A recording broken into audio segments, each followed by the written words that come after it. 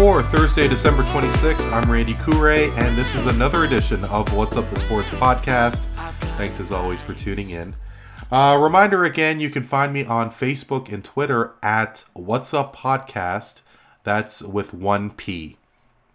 So, it's been a while since we put an episode together. The last episode was November 16th as contributor Tony Antonio and myself discussed our immediate thoughts to the firing of Don Cherry. Well, I've come to learn something about being the host of a podcast, and there's a lot of twists and turns along the road when you hope to go a straight line. And what I mean by that was that I had a busy schedule, which included traveling to Washington, D.C. for work, and made a lot of connections. Everything went very well. I have to say, one success I did have was getting the bar to change the channel to the Raptor game, even though the Wizards were playing that night. So, hey, score one for the Canadian. But also, I had every intention to post this episode on December 6th, but I had a malfunction with my recording software. So, not only was I going to miss my deadline, my interview source had to help me re-record the same interview. So, I thank him so very much, and lesson learned, be sure my recording settings are correct before I start my interview. Thank you so much to my guest. I'll be introducing him in a couple of moments. So as of today, we are days away from the end of 2019, and we are closing out on one successful decade of sports in this country. I mean, from hosting Olympics to All-Star Games to the crowning of best players in their respective leagues to playoff appearances and championships felt across the country, Canada is developing one rich sporting tradition, and look no further than the global and beautiful game of soccer. It's been since 2007 since Toronto FC started its journey into MLS, which, of course, the Vancouver Whitecaps and Montreal Impact followed suit in 2009 and 2012. But a new initiative started this past spring, and that being the true face of soccer in this country, that being the Canadian Premier League.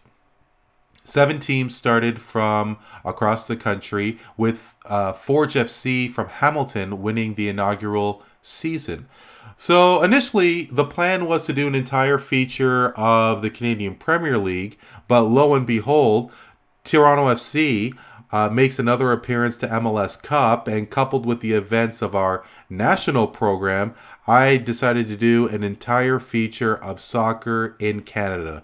Without further ado, I introduce to you my hero for this particular episode, Michael Leach. He is a contributor to OneSoccer.ca, talking a little soccer right here on What's Up, the Sports Podcast.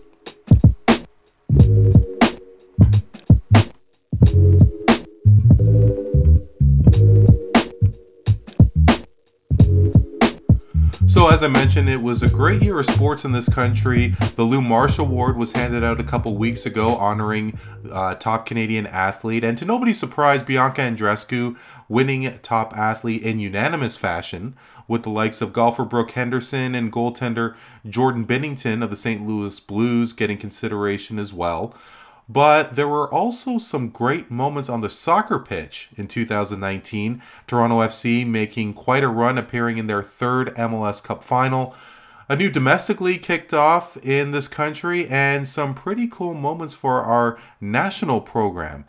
Here to chat a little footy, we have contributor to OneSoccer.ca, Michael Leach, in the house. Mike, thanks so much for joining me today.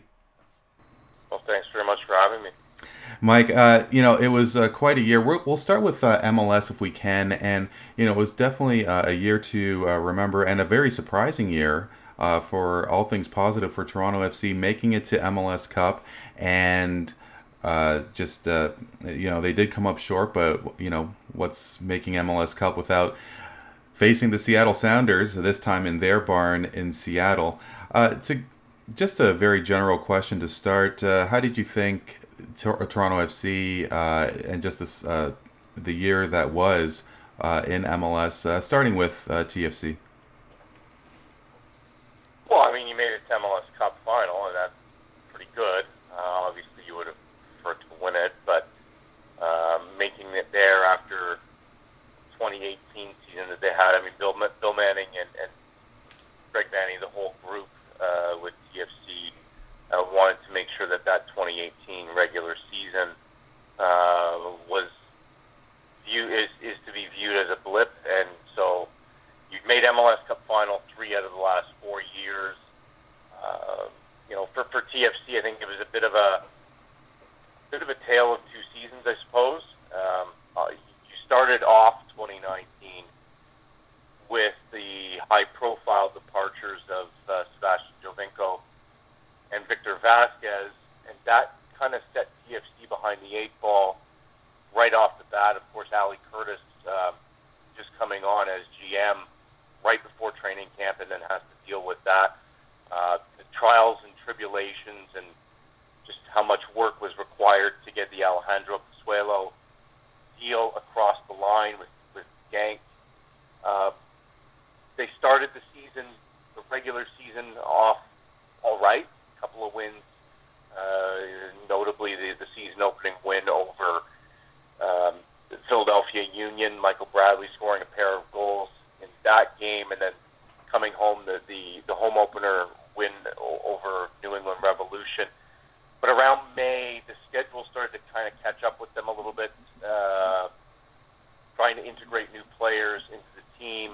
Pozuelo, in particular, they hit a bit of a rocky spell there, and for a good portion of the season, it looked like it. They were life and death to make the playoffs. But once the Gold Cup was finished in July, I think from mid-July on, they were, if not the best team in MLS, they were one of the best teams in MLS. They certainly took off and got hot at the right time. So the first part of the season, maybe not the best of times, but certainly the second portion of the season, and the season that the portion of the season that you really need to be at your best in this league. They certainly, the performances were there. Yeah, absolutely. I mean, you go on a huge unbeaten streak, and only to have it end at MLS Cup. I mean, it's just goes without saying that. They should have won. Well, I mean, won. Tell me about that, because you probably know the intricacies a lot more than me. The first half, it just seemed that first goal that Seattle scored really was all that they really needed. Of course, they did win 3-1, but it seemed that a lot of momentum was taken out of that after that first goal. How did you translate that MLS Cup? They dominated possession in the first half, and in the first portion of the second half as well, but they couldn't finish. Credit to Seattle. Seattle did a tremendous job of defending its box and keeping TFC really to the perimeter, but TFC did own the possession, and then you have a really bad bounce at a bad time. You give up the own goal, and all of a sudden you're chasing the game, and then 1 turns into 2, and then all of a sudden once it got to 2-0, and it was pretty much done, because you were going to open yourself up at the back for more bad things to happen. They gave up the third goal. They did get on the scoreboard. Josie Altidore scoring in second half stoppage time, really kind of too little too late.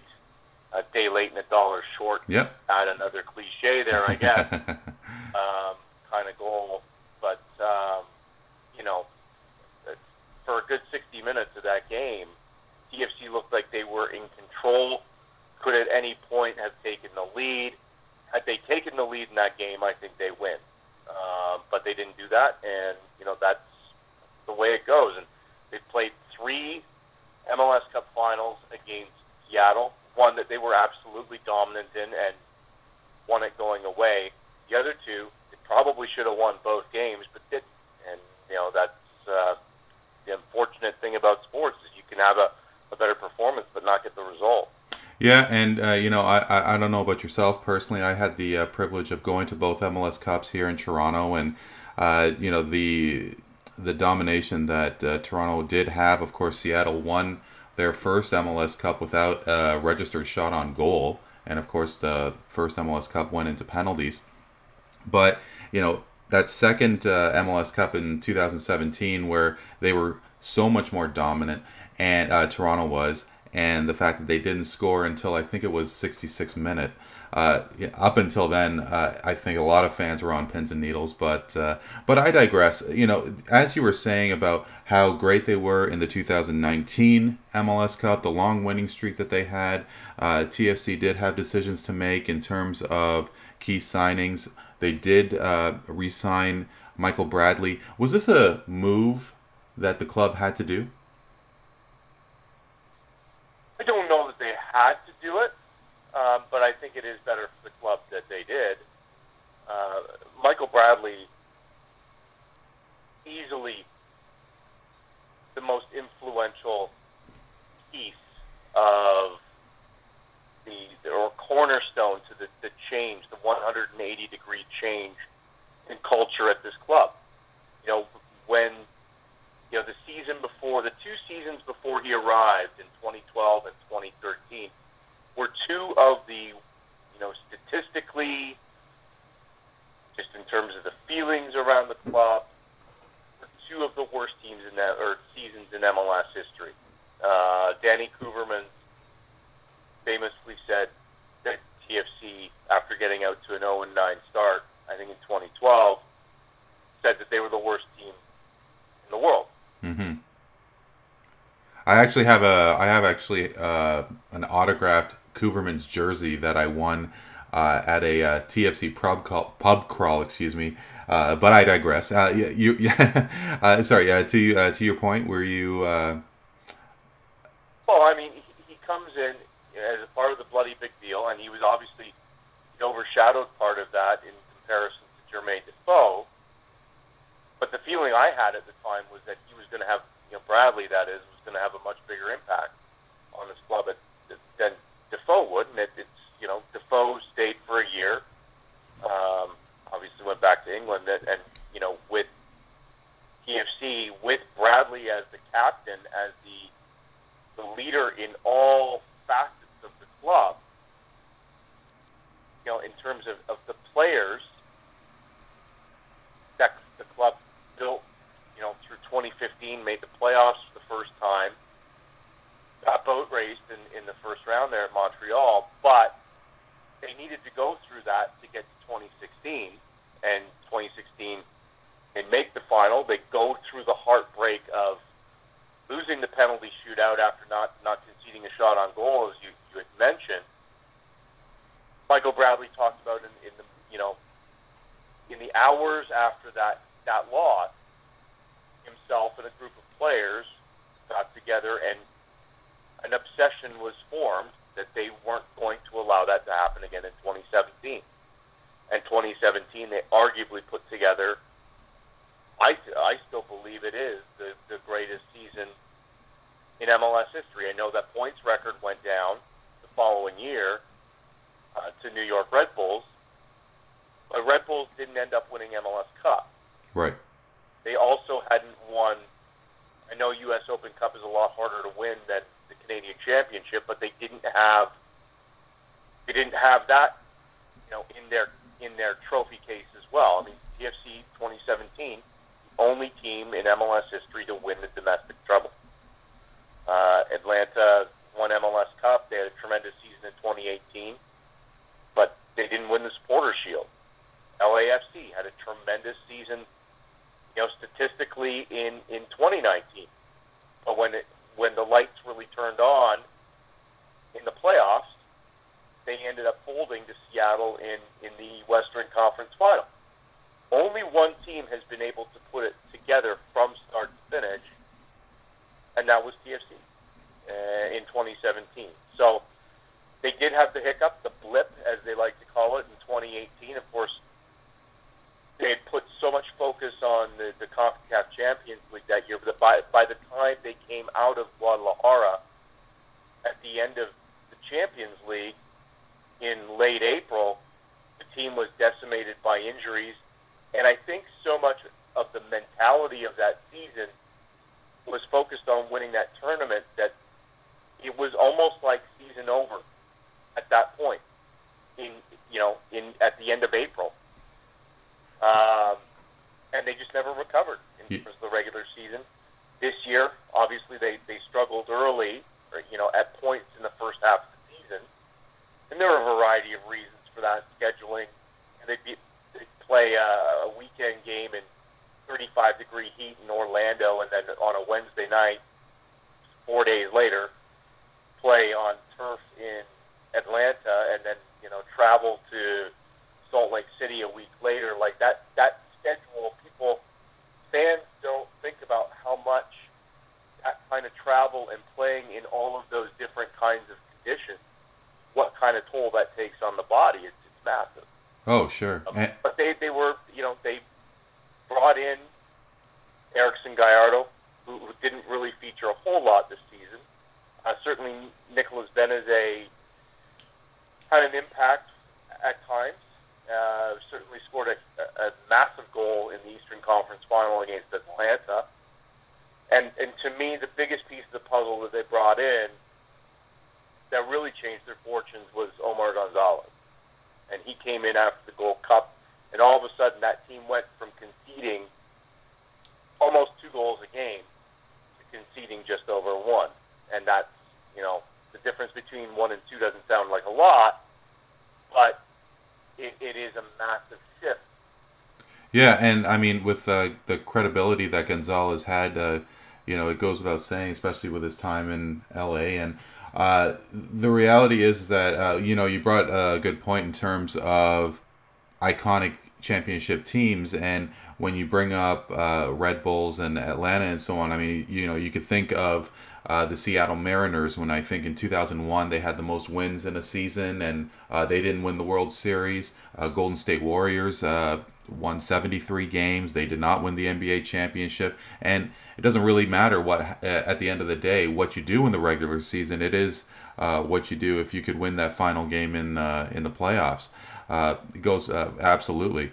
So 2007 New England Patriots.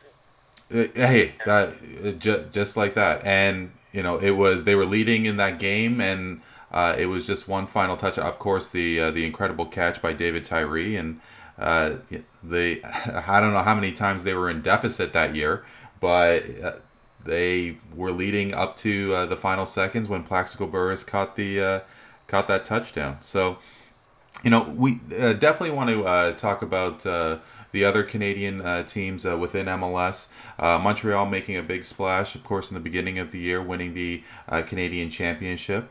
And now they have a new coach in World Cup champion and French international Thierry Henry.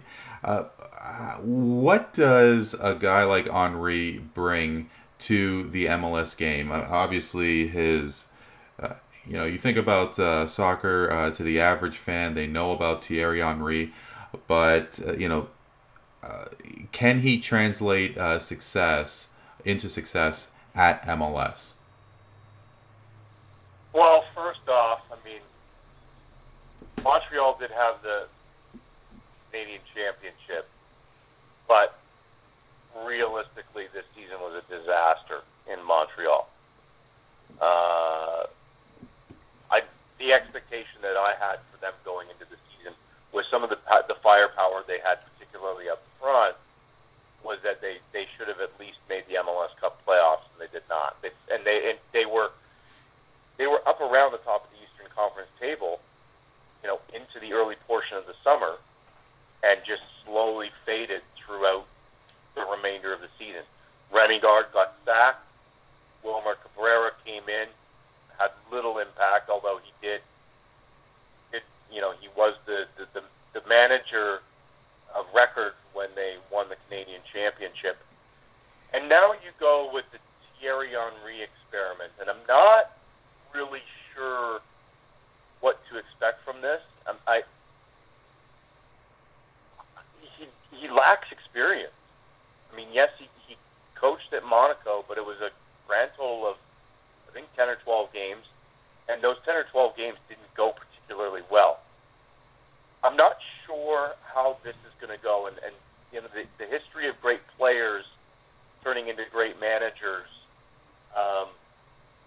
is kind of few and far between. it'll be very interesting to see how this experiment goes. Of course, I think one thing that does bode well is, for the Impact and for Henri, is that he is French. He's francophone. I think he'll fit into the city there and the culture there fairly well. But in terms of, the results on the pitch for the Impact, it's going to be a very, very interesting season in 2020, because it is imperative that team get back to the playoffs. Because if they don't, I think they're going to struggle increasingly with their fan base. Well, and to that, before you continue, I was going to ask, like, does a coach draw attention to the point where the average fan will pick up a pair of tickets and go check? Would Montreal Impact fans and the support, what you could say it has wavered here and there.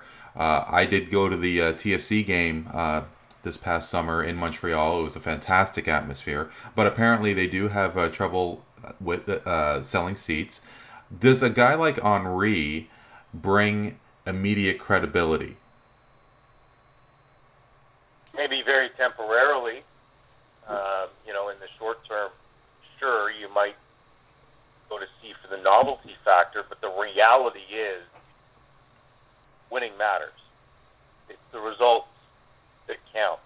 And, as much as fans blame coaches when things don't go well, it's not the coach that is on the field.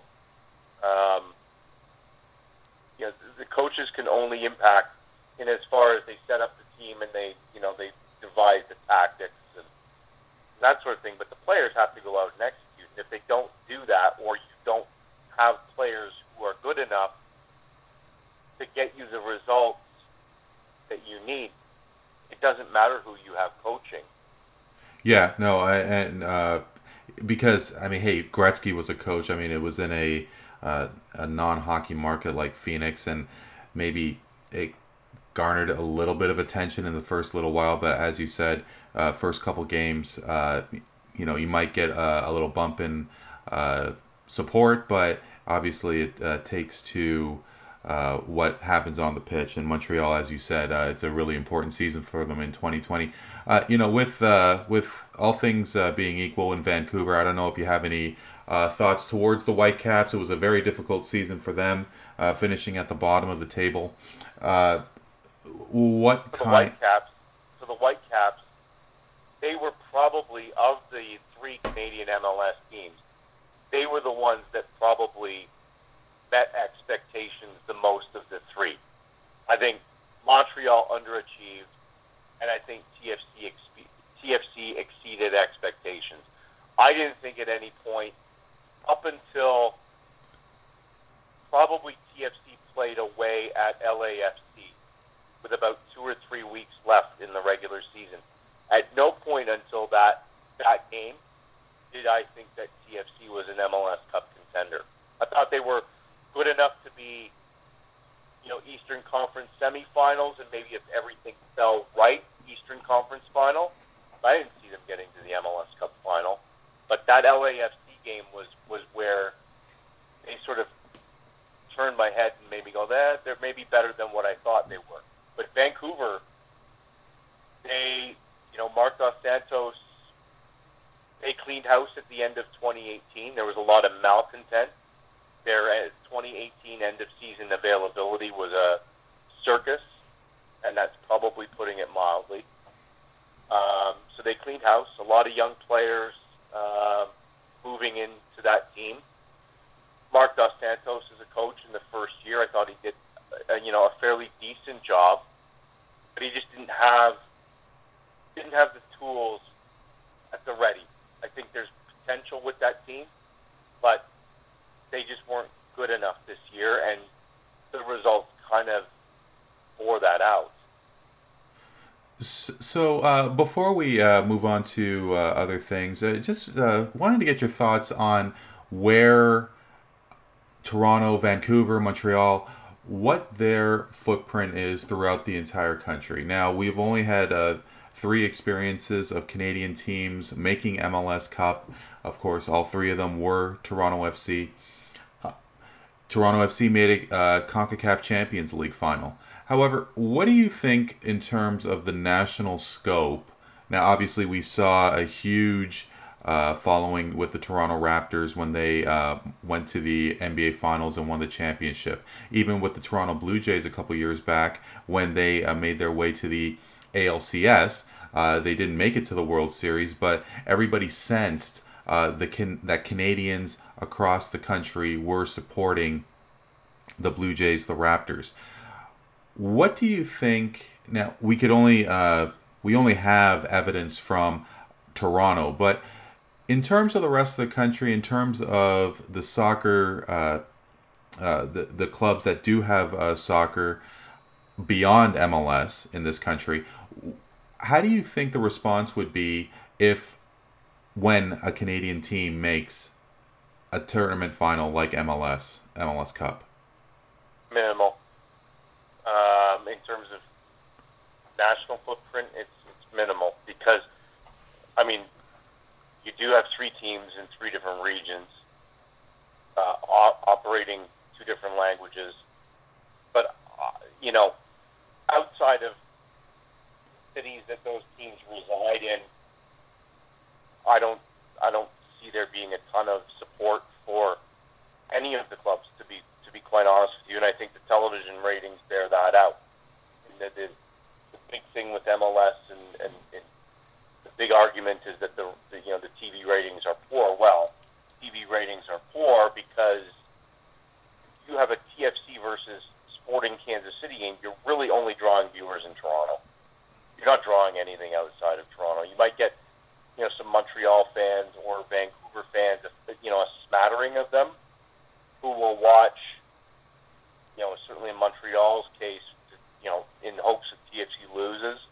I don't know whether Vancouver even really cares that much about TFC. I think their bigger rivals are down the I-5 in Seattle and Portland.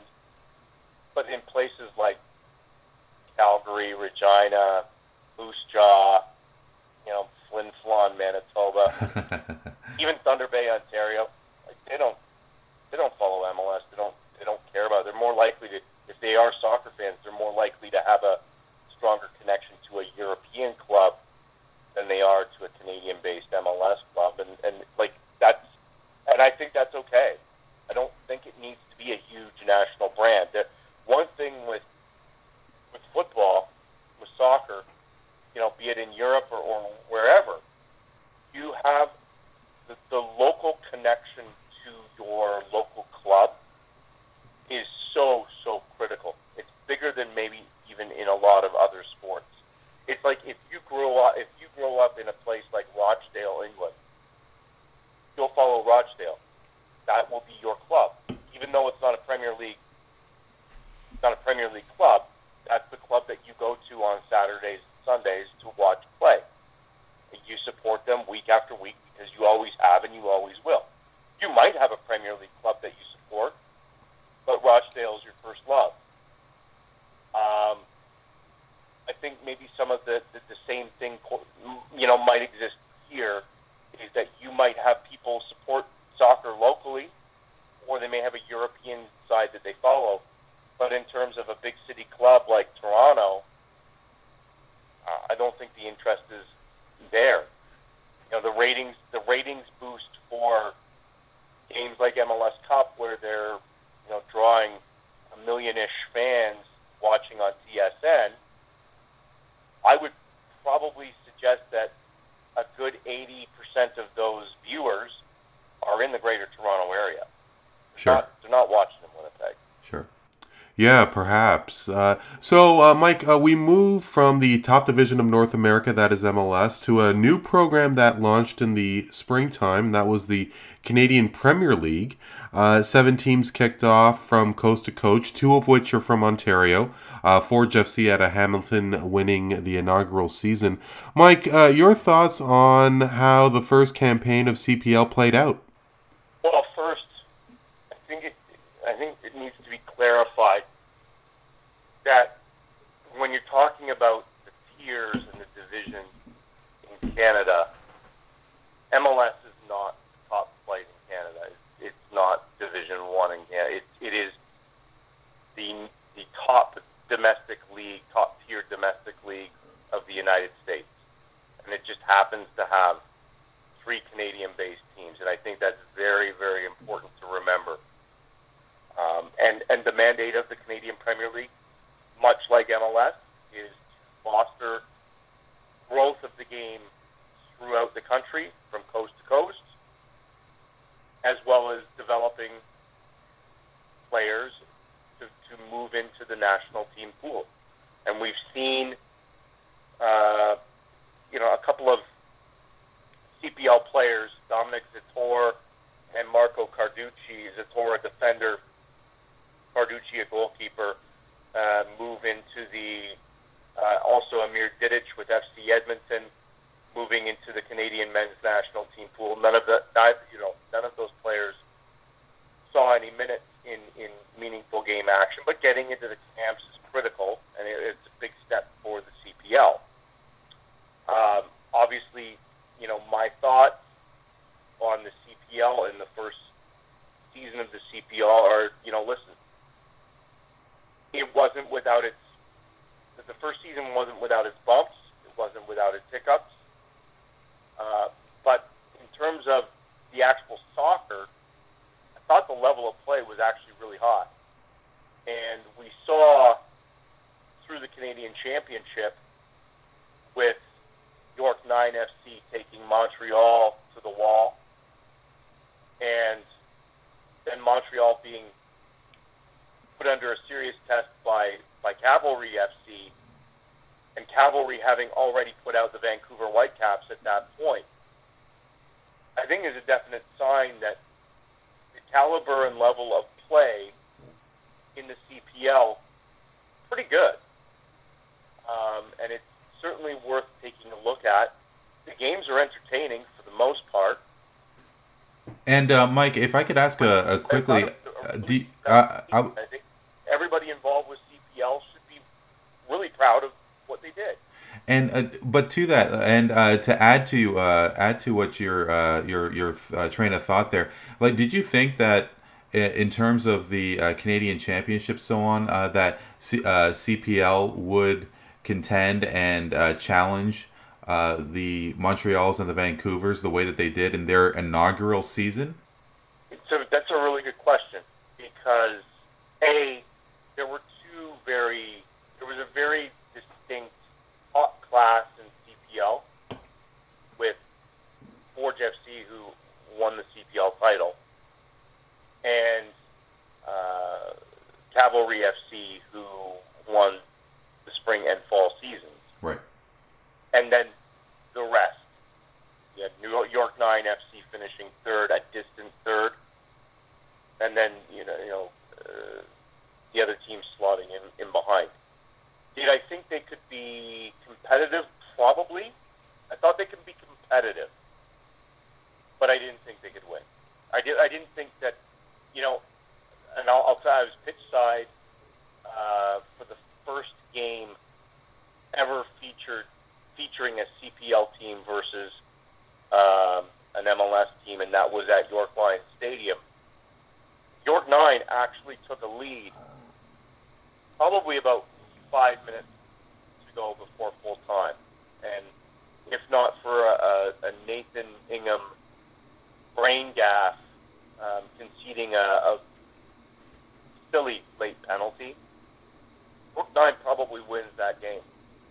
And even after conceding the equalizing goal in second half stoppage time, I think Ryan Telfer hit the crossbar, and they had a chance to win that game. Then Cavalry FC pulling off the stunning upset at BC Place. I mean, did I see that? Certainly once they got to that game at BC Place, yeah, I could. It wasn't inconceivable to me that Cavalry could win that game. But did I think that going into the season that a CPL team would knock out an MLS team in the Canadian Championship? Got to be honest, I didn't see that coming. So, I went to a York 9 game in their first season, and I spoke to a number of fans, and they seem to really capture and appreciate the local aspect of having a team representing their local community against the rest of the country. You have a team from Halifax. You have a team in Hamilton, of course, with Forge FC. How important was that to have smaller communities, not major metropolises? I mean, with all due respect to, Hamilton and so on. But, with a York 9, like, is that kind of like what the CPL is trying to get at, a more of a community aspect in this domestic league? I think CPL is taking, outside of York, and maybe even Forge to a lesser extent, is taking professional soccer, and in Halifax, in the case of Halifax, professional sports, into markets that are starving for that kind of sporting entertainment. Halifax averaged like 6,500 this year, which is, they were sold out for the season, basically. That was a smashing success, the Wanderers ground. They played a Canadian Championship game, I believe, up against the Memorial Cup, which Halifax was hosting, and the Wanderers game still sold out.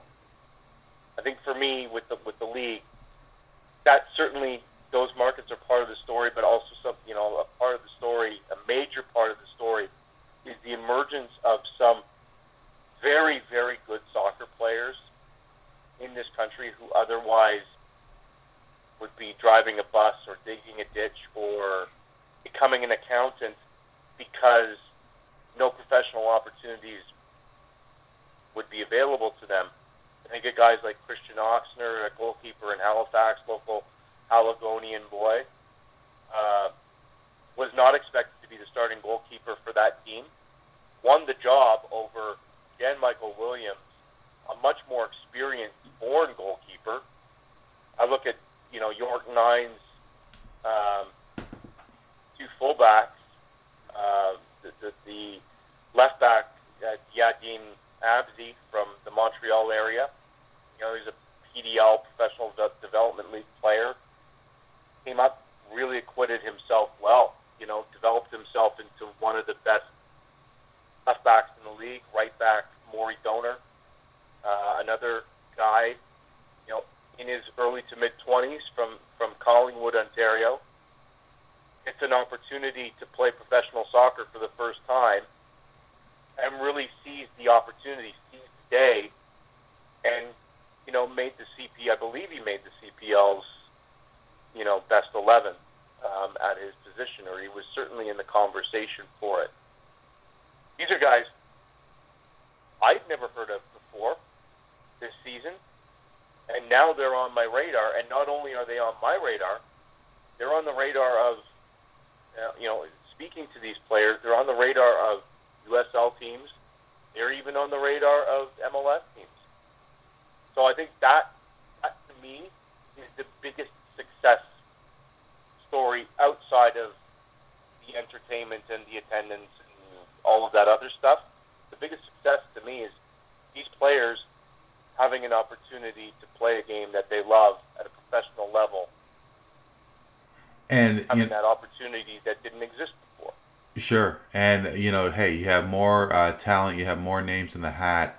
It could only lead to more possibilities for our national side, and specific to the Canadian Premier League, because MLS is what MLS is, but my personal thinking is that CPL is so incredibly crucial towards the success of the men's national team.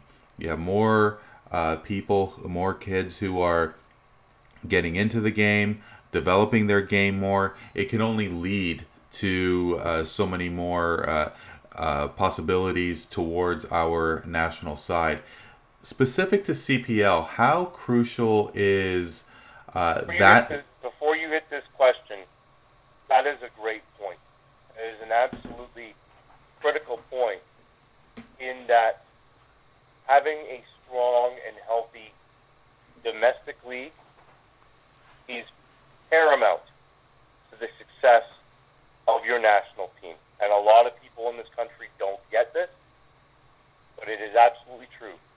You look at the countries that consistently appear at World Cups, they are countries that have strong, thriving domestic leagues.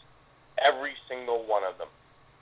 You look at countries like Japan, Denmark, some of these countries, Australia, yeah, some of them qualify in some, what would be considered easier confederations.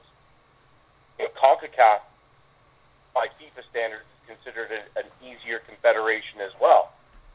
But we have been unable to qualify out of CONCACAF since 1986. And it should come as absolutely no surprise to anyone that essentially throughout the vast majority of that time, there has been a complete vacuum in this country in terms of a thriving professional domestic league.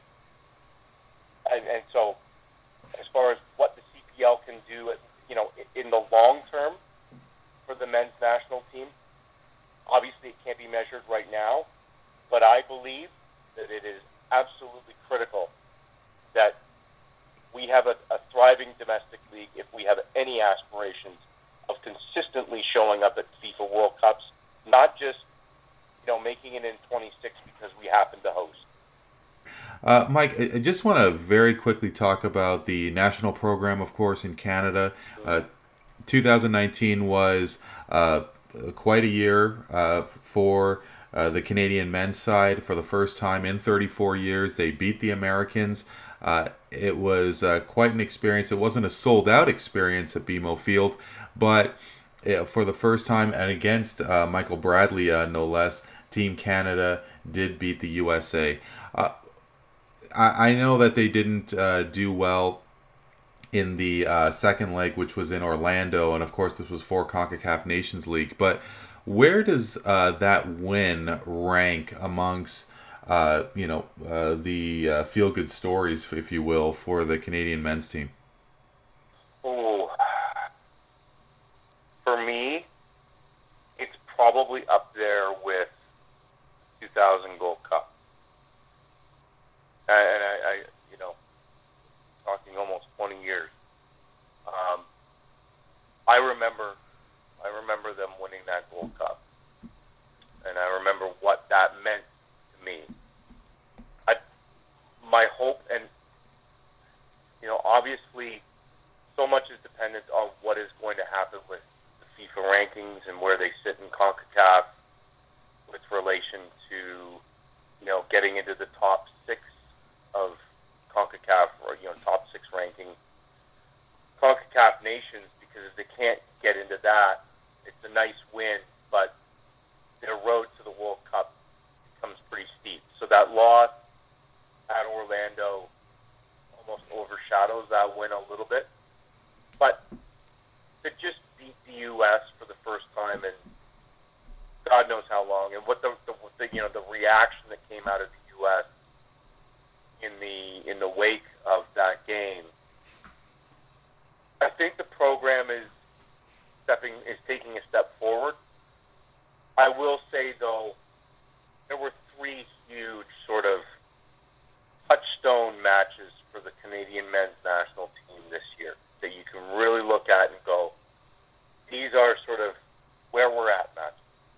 You had the Gold Cup knockout game against Haiti. You have a 2-0 lead at halftime, you end up losing 3-2.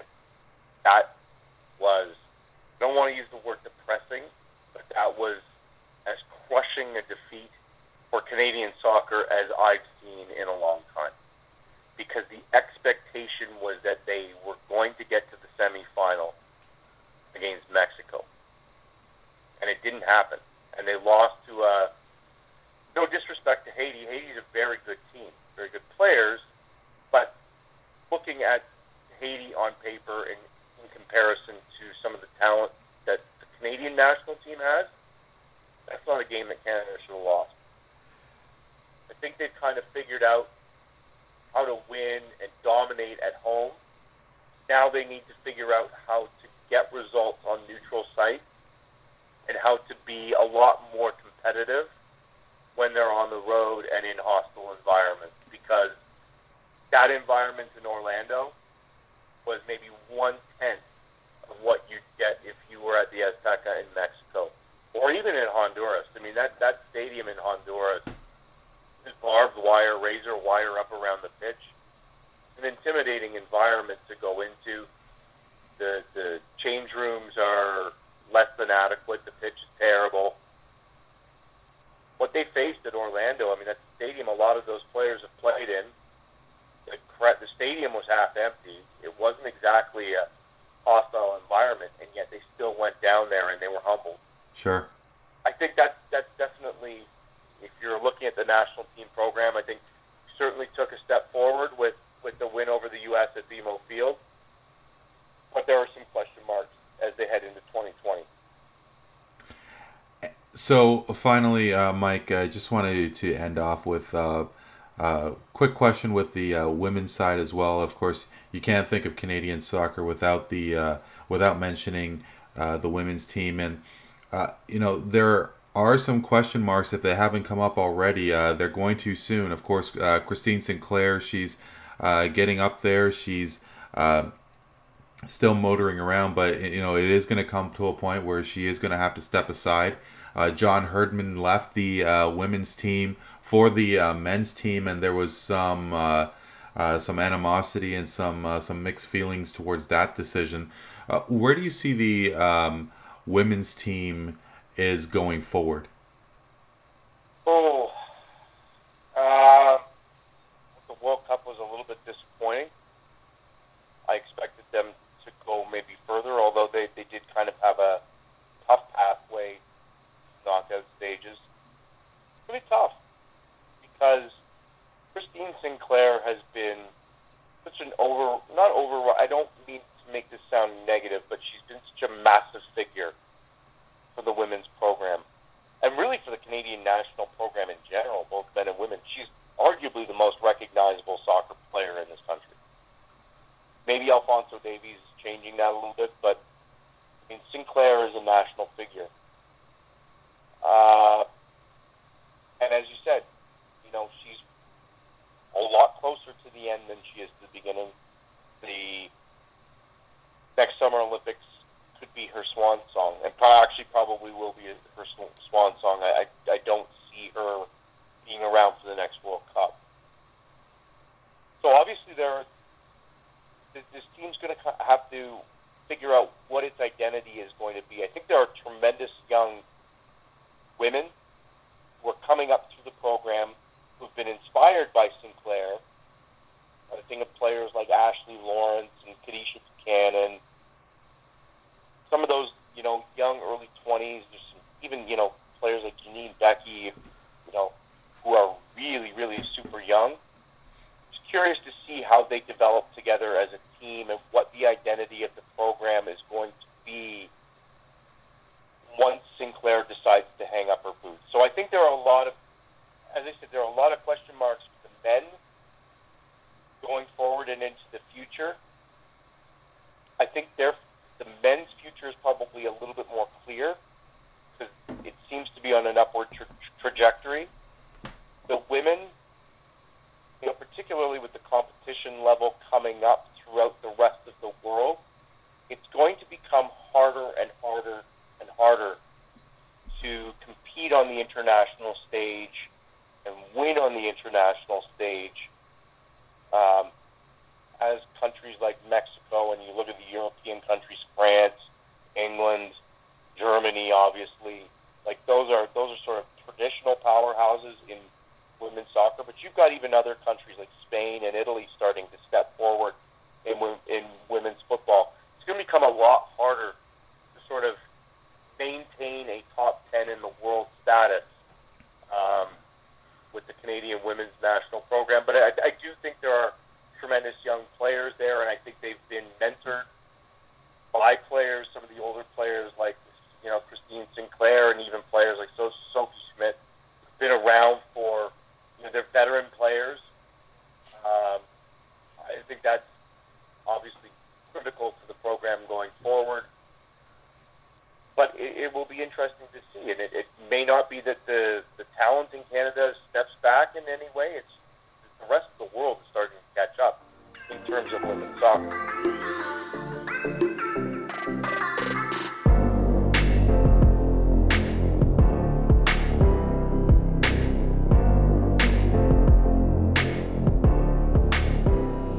Once again, my thanks to Mike Leach of OneSoccer.ca for not only his insight, but his patience in doing that interview a second time. Mike, much appreciated. I really look forward to chatting with you again down the road. So that'll close out this edition of What's Up the Sports podcast, not only for this day, but for this year. I really hope you tune in next time as we are set to do a 2019 year in review show. I'm really excited to do that, and not only look back at the last 12 months, but we'll examine the last decade and see what ranks as top moments of not only the past year, but of the last 10 years. So I hope you and yours have a very happy and healthy holiday season. Happy New Year, and best of luck to you in 2020. I'm Randy Kure, and we'll talk to you next time.